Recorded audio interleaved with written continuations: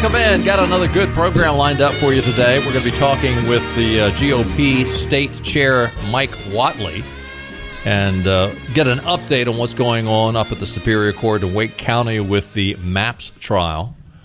And also I've got a question for him on Moore versus, or NAACP versus Moore, which is sort of a parallel case to the MAP case, but we'll see where that goes. It's an interesting story out. We're talking It's interesting how the Democrats want to project onto the Republicans everything that they're guilty of. I mean, there's an article out of Town Hall today talking about how Eric Swalwell has come out and said that, by the way, the Town Hall says he's the biggest moron in the Democratic Party. That's up for debate. He's up there. I would say he's in the top three. Eric Swalwell. Swalwell. But he came out and said, and I quote, he was on MSNBC, "I'm worried that if the Republicans win in the midterm elections, that voting as we know it in this country will be gone. The 2022 midterms are not only the most important election. If we don't get it right, it could be the last election." Good grief. I mean, if that's not projection of what you're guilty of, your party is guilty of, you're trying to project that on Republicans, it's unbelievable. It's kind of like the Stacey Abrams deal where, they keep accusing Donald Trump of not accepting the results of the election. Yeah. Stacey Abrams for 5 years now or 3 years? Yeah, I guess 3 years. Lost the governor race in the state of Georgia by more votes than Donald Trump lost all the states that he supposedly lost to lose the Electoral College. Right. But she still hadn't accepted it. And heck, Hillary Clinton hadn't accepted it since 2016. Yeah. So to your point about the Democrats projecting that on the Republicans, it's just... And, of course, the mainstream media carries the water for them. Yep. Speaking of Stacey Abrams, though, the Washington Free Beacon had a story out talking about the fact that Stacey Abrams is now being rebranded. Now, remember when she ran last time against Kemp down in Georgia for the governor's race, she was praised as a bold progressive, unapologetically left. Mm-hmm. She was just so far left of center. And now she realizes, I'm not going to win with that. So now the mainstream media is just going out of their way. She's a moderate. Oh, yeah, she's out of the mold of Bill Clinton and Barack Obama. She's a moderate. If the mainstream media is touting her as a moderate, then it's obvious to me that they've been fed the plan by the Democrat Party that they intend to get Stacey Abrams on the ticket for 2024. You laugh, but I'm serious. I'm sorry. That would be a large ticket. Every time would need a lot of caulking too. If you know what I mean. So when she buys that ticket, does she have to get 2 seats or just one? Ooh, Lamprecht, you're mean. How dare you say that?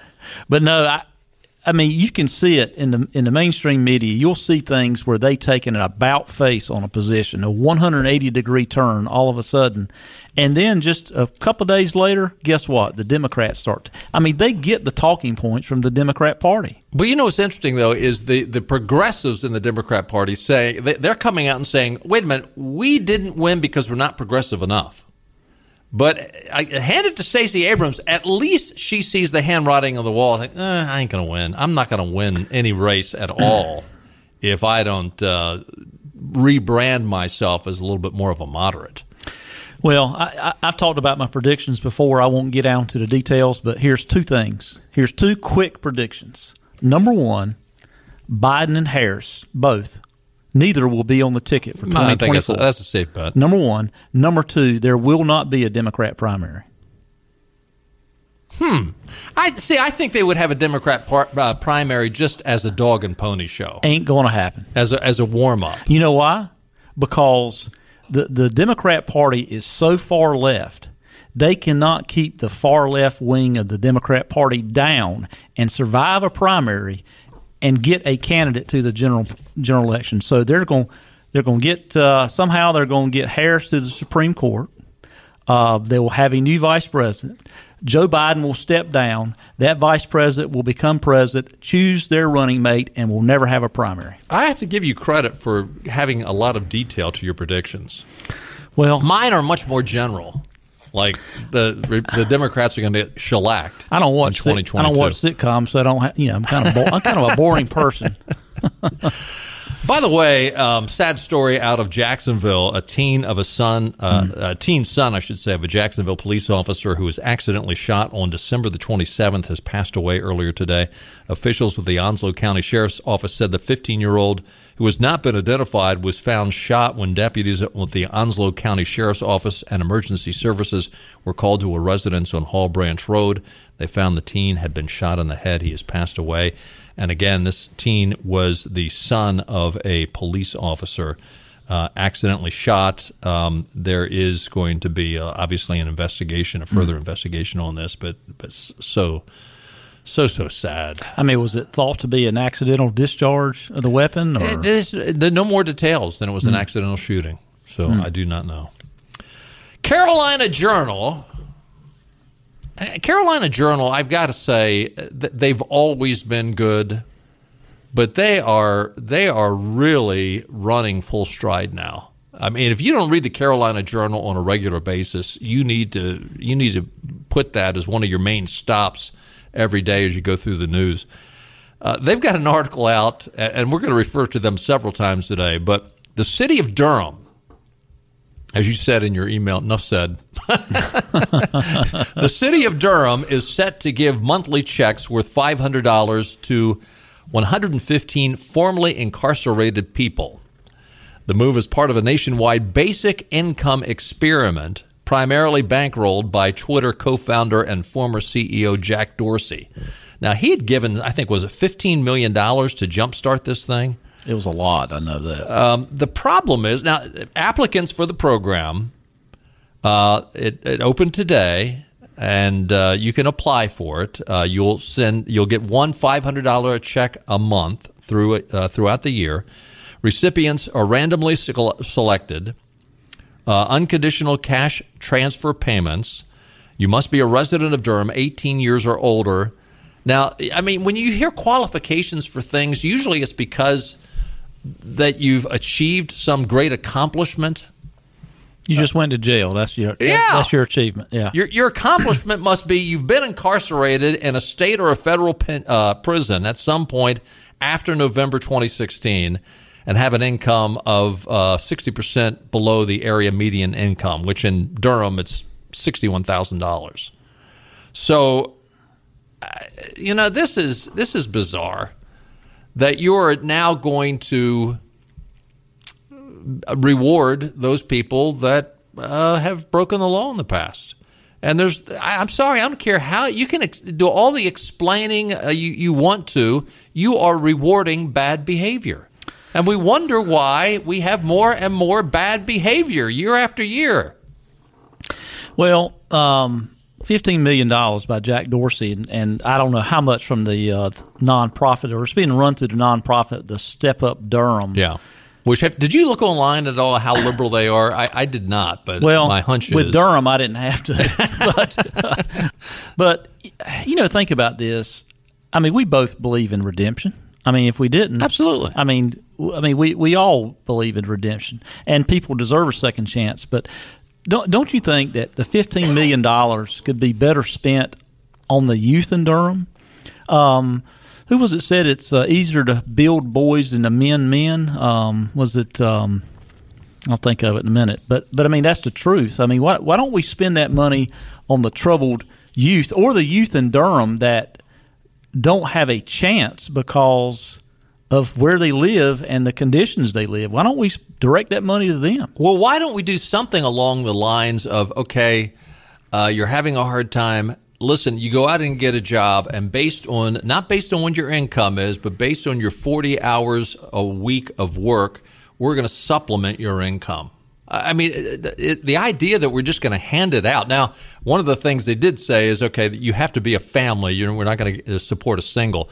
But according to Step Up, their website, the purpose of the program is to evaluate guaranteed income's effect on recidivism and incarceration, employment, economic security, and income vitality, as well as physical functioning, mental health, stress, and coping, parenting, housing, and interaction, and other institutional systems.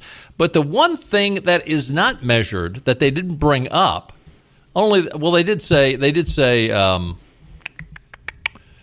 employment. But other than that, it does. How are you going to measure the self-satisfaction one obtains by the dignity of work? I mean, there's a dignity and a completeness in going out and doing a job and accomplishing something, regardless of your income.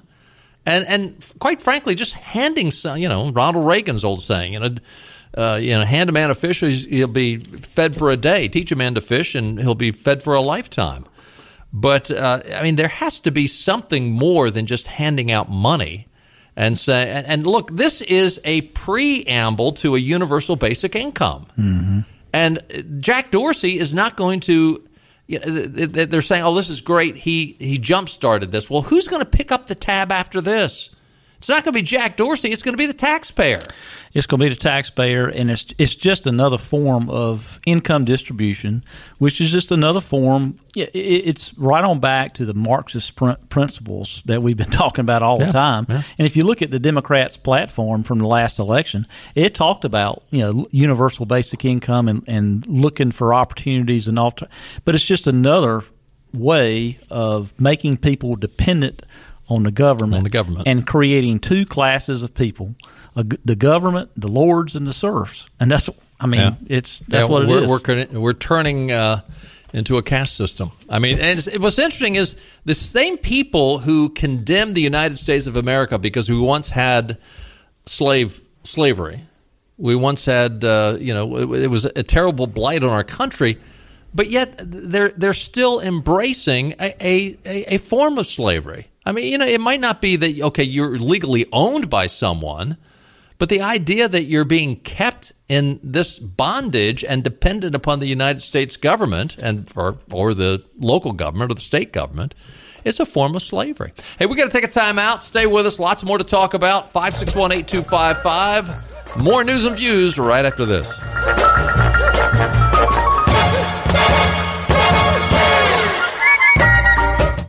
I'm a bit confused. Cutting through the confusion. Why are they forcing the vaccine on people at all? News and views. Should I get it? Should I not get it? To bring you clarity and certainty. I'm tired of it. So I'm losing trust in all of it. Now back to News and Views on Talk 96.3 and 103.7. Welcome back in. Tom Lamprecht, Benny Hardy, Clark Willis, and the chairman of the North Carolina Republican Party, State Chair Michael Whatley.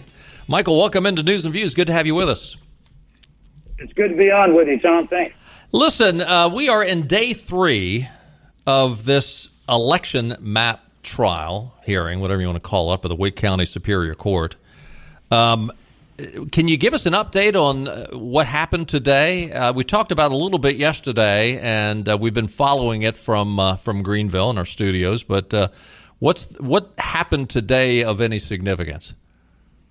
Well, I think the biggest thing is that they wrapped up all the testimony, and it's a little unfortunate that out of a 3-day trial, the legislature only got about 2/3 of a day, whereas the Democratic plaintiffs had 2+ full days, but that's okay. But the key is that this is now in the hands of the 3-judge panel, and we are really hoping that the 3-judge panel is going to rule that the legislature has the sole authority to draw these maps, because that's what the Supreme Court has said. That's what the North Carolina courts have said in the past. We need to see this upheld, the maps upheld, rather than have, North Carolina courts take over a process that is solely reserved for the legislature. Well, if the Supreme Court has said that in the past, right now the Democrats have a 4-3 majority on the Supreme Court. If this Superior Court says, okay, we're not, we're going to side with the state legislature, or for that matter, even if the plaintiffs were to prevail, is it I mean, because the Supreme Court's already come out and said, okay, we're going to skip the Court of Appeals, correct? And it would go directly from the Supreme Court, the Superior Court to the Supreme Court. But is that an absolute? I mean, do we know that's going to happen? Yeah, I think that's what we are expecting. Certainly the Supreme Court has said that they're going to take the case right up. So, the only way that they wouldn't is if, one or the other side didn't appeal. And we certainly expect that both sides would appeal. So, that will put it back in front of the North Carolina Supreme Court. And we certainly hope that they will follow the instructions that were put down by the United States Supreme Court back in 2019 that say that the legislature has the sole purview over redistricting. We were talking during the break. Did the United States Supreme Court, we're trying to pull from memory, did they basically say, obviously they said it's up to the legislature, but did they say we're not going to get involved with it? It's a state issue and it's not going to go any further than the North Carolina Supreme Court? Or if the legislature were to lose at the North Carolina Supreme Court, is there any further appeals to a federal court?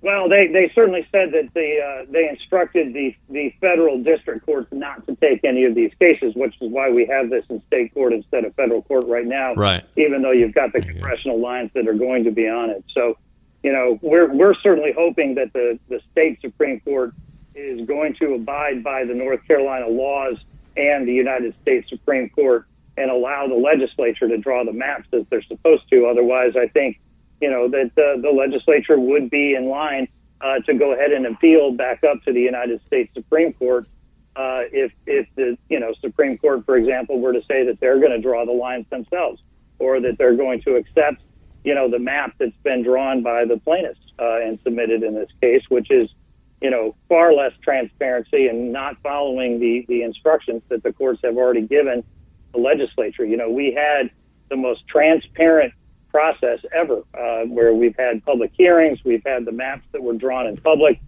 we had more public hearings, and they're following the instructions that the courts have given them, the legislature that is. It'd just be a shame for Democrat judges on the North Carolina Supreme Court to hijack that process and insert themselves into a process, again, that the United States Supreme Court has said is solely within the purview of the federal courts, or of the legislature, excuse me. We're talking to North Carolina Republican Party State Chairman Michael Whatley concerning these election maps, these districts that were drawn by the North Carolina legislature and now being challenged. Let me take you back to something you just said, which I'm just really curious. Why was it that the plaintiffs in this case, the Democrats basically, who want to do away with the maps, why did they get 2 1/3 days and the Republicans or the state legislature only got 2/3 of a day? I mean, did the judges, is that a decision by the judges in this case? Well, I think it unfortunately, with the Supreme Court has set out the schedule here, these cases usually take weeks or even months, not just 3 days. And so, really, by the time the plaintiffs have gotten done with their questioning on their evidence, there was just a couple days left, and that's the way it is. And I think that the Republican attorneys did a very good job, defending the legislature, and we'll see what these judges come back in with it. But, again, the way that the four Democrat judges on the Supreme Court, really hijacked this process. They suspended, filing for all of the races, even races that weren't affected by this litigation. Right. They set a trial court schedule completely arbitrarily, and then just said, you guys go handle this, and we'll deal with the appeal directly. So it is surprising to see the Supreme Court acting in this manner, and that's one reason why we've seen Dan Bishop and others who are protesting that have actually filed a lawsuit himself to try and figure out what is going on with it, transparency on the Supreme Court at this point. It certainly appears to be judicial malfeasance. I mean, I'm not a lawyer, but it's hard to wrap my mind around the fact that they think that this is okay, that they can sort of fly the ship whatever direction and however they want based on what they feel at the moment. I mean, the very fact that we didn't go through the Court of Appeals. I mean, if you're not going to go to the Court of Appeals, why'd they bother going through the Superior Court? Right. And I'll say this. I think, we fought very hard in the 2020 election cycle to get 3 conservative judges on the North Carolina Supreme Court. Unfortunately, we did go 3 for 3, including, Paul Newby in as the Chief Justice. But, this is a prime illustration of why you need to have conservatives on the court. And they need to interpret the law. They need to be aware of their circumstances instead of trying to legislate from the bench. It's just clear that this is what the legislature is supposed to be doing. And we certainly hope that the courts, both at this, district court level and at the Supreme Court level, are going to follow those dictates and do the right thing. Hey, Michael, this is Benny. We for the last months we've been reading in the press around the state, and I don't have to tell you, they basically tote the water for the Democrat Party when it comes to this election map drawing process, and they talk about, hey, the Republicans have gerrymandered the maps, blah blah blah. I'm gonna make a statement. Correct me where I'm wrong on this, but isn't it true that the legislature has the constitutional authority to draw the maps, and they can draw the maps any way they want to as long as they don't break the Constitution in doing so? Is that not correct? That is correct. So it is up to the court. Yeah. So to me, just because the Republicans have an advantage, how can that be an argument? Shouldn't they just only be arguing on constitutional basis? Well, and it goes back to the discussions about the maps that we saw the Democrats draw for decades. Bingo. Where you talk about a true gerrymander, you take a look at that 12th district. They called it the Snake. Yep. Went up I-85. Went from Gaston County up to Durham. Yeah. So it is beyond hypocritical for them to do that. And then the other piece of hypocrisy that we've seen on this is that, again, the legislature went through a very, very transparent process. And you look at the map, and the districts are compact, and the districts do not split the counties too much. And they do all the things that the court told them to do. And then the Democrats, the League of Conservation Voter Plaintiffs, not only sue against those maps, but they submitted a map that was drawn in secrecy by one of their lawyers, one of their experts, that other Democratic witnesses and experts say has absolutely no statistical chance of ever being an appropriate map. So it is hysterical to me that you've got the Democrats howling in protest over Republican maps, and yet they've turned around and submitted maps that are even worse. Michael, you bring up a good point that I was going to ask about. Last week, the League of Conservation Voters filed for a protective order to shield their map maker from the scrutiny of how they determine his map. Now, I thought that was a big deal. So has this week, have they questioned, I forget his name now, but the Sam Hirsch, I believe it was, have they questioned that expert from the North Carolina League? Yeah, so he was actually, the legislative attorneys today called him up as an expert. So I think that there was an opportunity to talk to him about it. But it is, as you said, remarkable that in a lawsuit over transparency and process, they were trying to do everything they can to hide the process and have no transparency in terms of the maps they're submitting to the courts. When you look at the demeanor of the judges and any questions that they might have asked, did you get a sense of how this court is leaning in this case? No, I didn't. I think that they're being, fair and they're being impartial. And I think that, what we saw was, the counsels leading the witnesses through their testimony, and the opposing counsels were, coming back with cross-examinations, and think that's entirely appropriate. Now, of course, we're going to see a ruling from this court no later than next, week. So, whether they drop that later this week or early next week, I don't know. We'll wait and see, kind of what happens with it. But I don't get a sense that there really was any particular push by this to intervene in the lawsuit inappropriately. You brought up the fact that this is incredibly hypocritical in that the Democrats have for decades, we could say a good century, have drawn maps that favor them. And, you mentioned the I-85 snake. Did that come up at all in this trial? Did anybody bring up the fact, well, wait a minute, how come now that the Republicans are in charge, this is a big deal, where Republicans allowed Democrats to have their way because they were the elected majority in the North Carolina legislature for all those decades? Why are the rules changed now that the Republicans can draw the maps?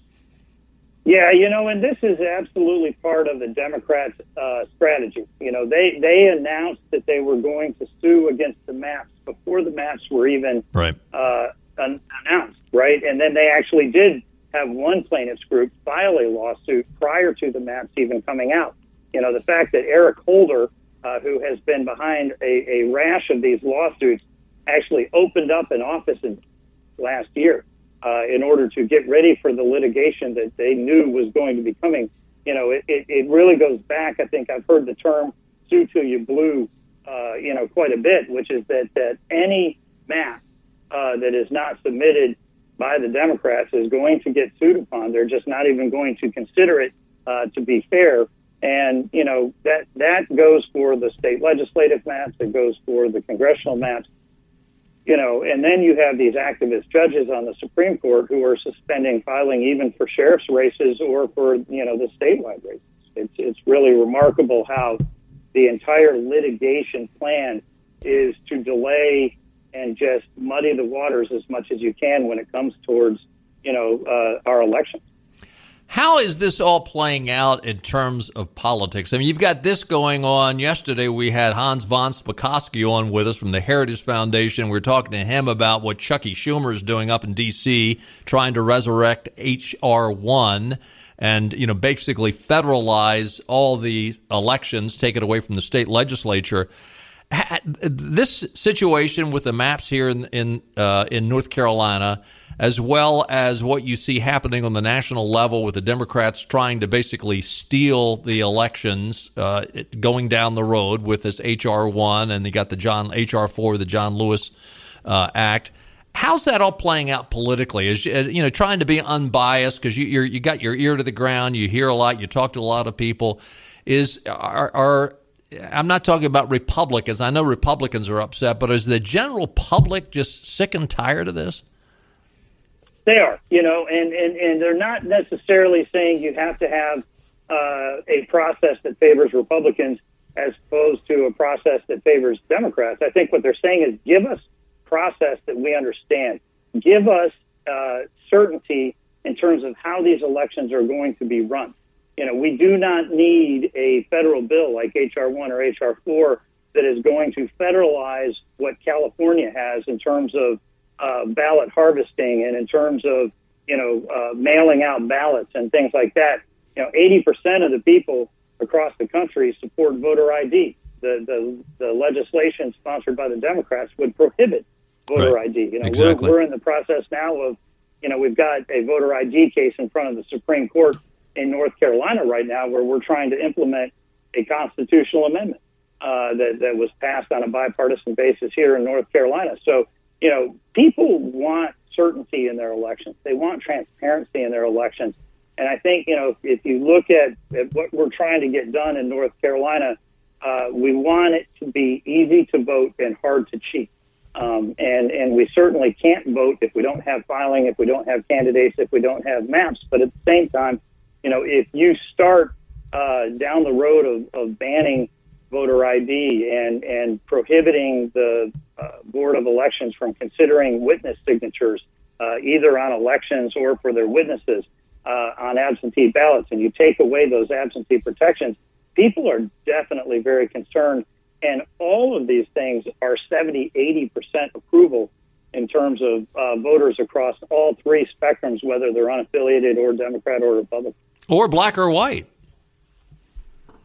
Yeah, we certainly saw in the last polling, we saw, 65% plus of black voters support voter ID. So right. You're absolutely right that this is, kind of transcends any of the convenient political lines that the Democrats would like to have you see. Well, this voter ID law that's coming before the Supreme Court, NAACP versus Moore, that was the case where the Democrats wanted two of the Republican Supreme Court justices to recuse themselves because they had a conflict of interest, which again is interesting because Anita Earls, apparently they didn't think she had a conflict of interest, even though she was representing the NAACP. But was the NAACP that unsure that they could prevail with a 4-3 majority at the North Carolina Supreme Court that they wanted two of the Republican judges to recuse themselves? I mean, are they that unsure? Is their case that weak? What's their thinking there? Well, their case certainly is that weak, and I can only imagine that that's the reason why they pushed so hard for those recusals. And I'm very glad that the Supreme Court did issue an order yesterday saying that those judges do not need to recuse themselves. Right. Or that they can't be forced by the other judges to recuse.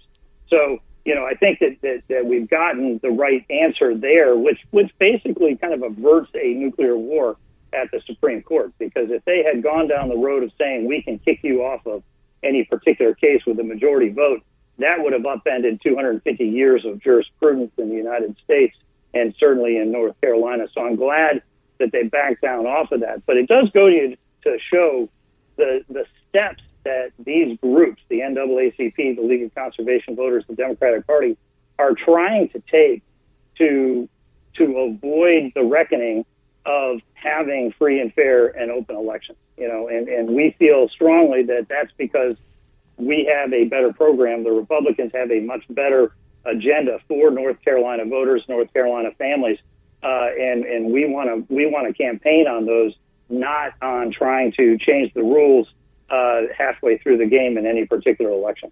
So any predictions on how the Superior Court or the Supreme Court is going to rule on the maps? Not going to make a prediction, but what I am going to do is call on both of the court panels to do the right thing, to listen to the United States Supreme Court, who has said that this is the sole purview of the legislature, and to rule that this is something that needs to be done by the legislature, where they've done it in accordance with all of the rules passed down by North Carolina courts, the process being open and transparent. So we hope that they'll uphold these maps, and we would like to get back to filing. If it's not in March, let's have it in May and let our candidates line up and see how we do in the election.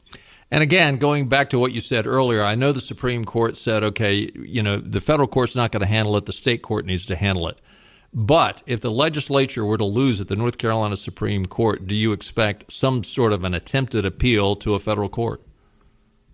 Well, I think it depends on what that court orders. I think if they were to say that these maps are out of order and you need to go back and redraw them, then we will probably have a process to go back and redraw them. But if they try and draw them themselves, or if they try and accept maps that have been submitted by the plaintiffs, which clearly contravenes the North Carolina Constitution and law, which says that the legislature has to draw the maps, then I do think that you would probably have an appeal that would move up. Michael Whatley, thank you, sir. Appreciate your hard work. Thanks for joining us this afternoon. And absolutely, yeah, hopefully in another week or two we'll have something positive. Well, maybe it's going to be a month or two. We'll have something positive out of the Supreme Court. Appreciate all your work. Thank you, sir. All right, take care, guys. You bet. Stay with us. News and Views continues right after this.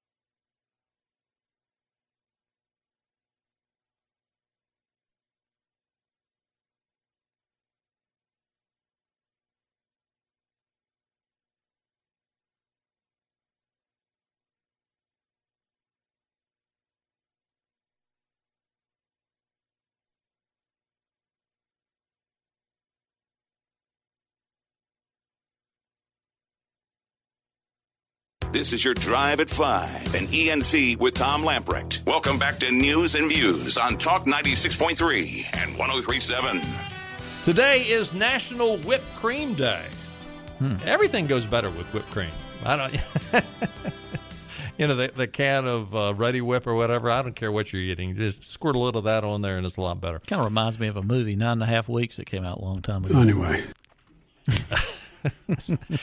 Changing the subject, taking a look at your weather forecast. Mostly cloudy with low around 39 tonight. Tomorrow, sunshine with a high near 56.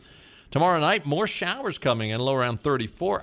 Are we going to get any rain? The low is 34, and we got a 50% chance of rain tomorrow night. I think the forecast today was a little bit cooler than what they it just seemed cold all day today. Yeah, I think the sun was supposed to have come out, or at least the rain was supposed to have stopped, and it just came down in buckets.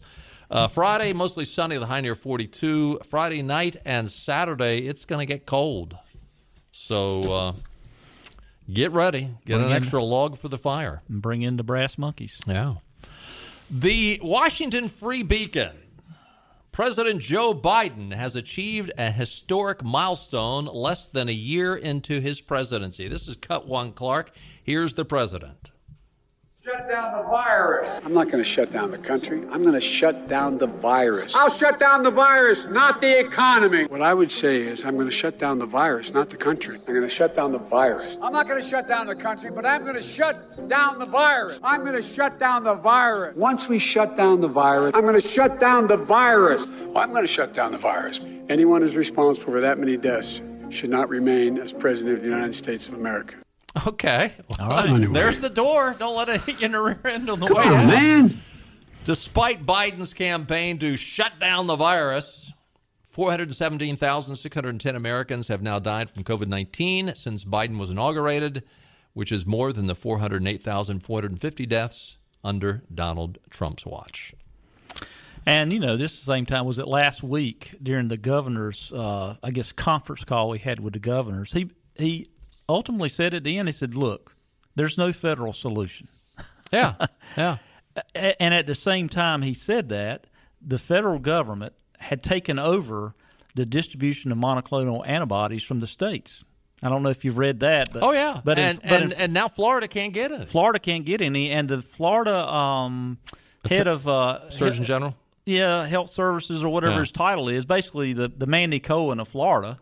I mean, he's basically come out and said that the federal government is preventing them from treating people. Now, consider how evil that is.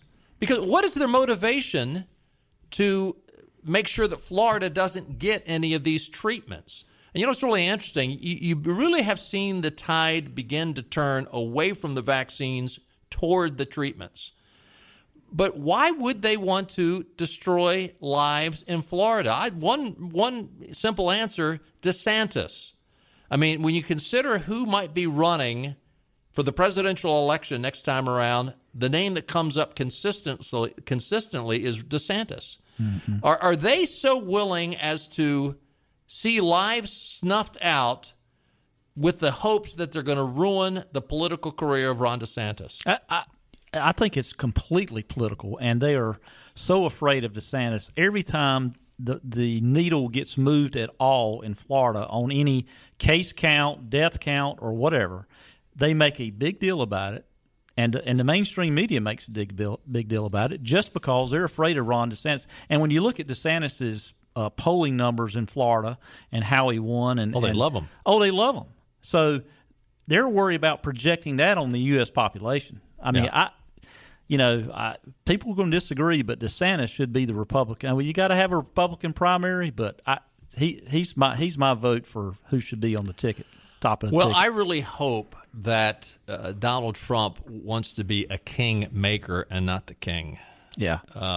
Because listen, if he really loves the country like he says, and look, I'm a Trump guy. Don't send me emails, hate mails about you're turning on Trump. No, I like Trump. I do. I think I'm a Trump guy. But if you really want to have the Republicans take control and win the White House, Donald Trump, and I think Donald Trump loves this country. I really do. I think he's very sincere in what he says. But I think he's got to lay aside his ego and do what is best for the United States. And I would like to see him, and I think he's a great kingmaker. Yeah, if he's at the top of the ticket, I'm just afraid that the mainstream media and the Democrat Party will say, oh boy, all we have to do is be anti-Donald Trump, and the focus will not go on what the Democrats have done for the last 2 years, 4 years. Yeah. So, hey, we got to take a quick time out. Stay with us. We'll be right back.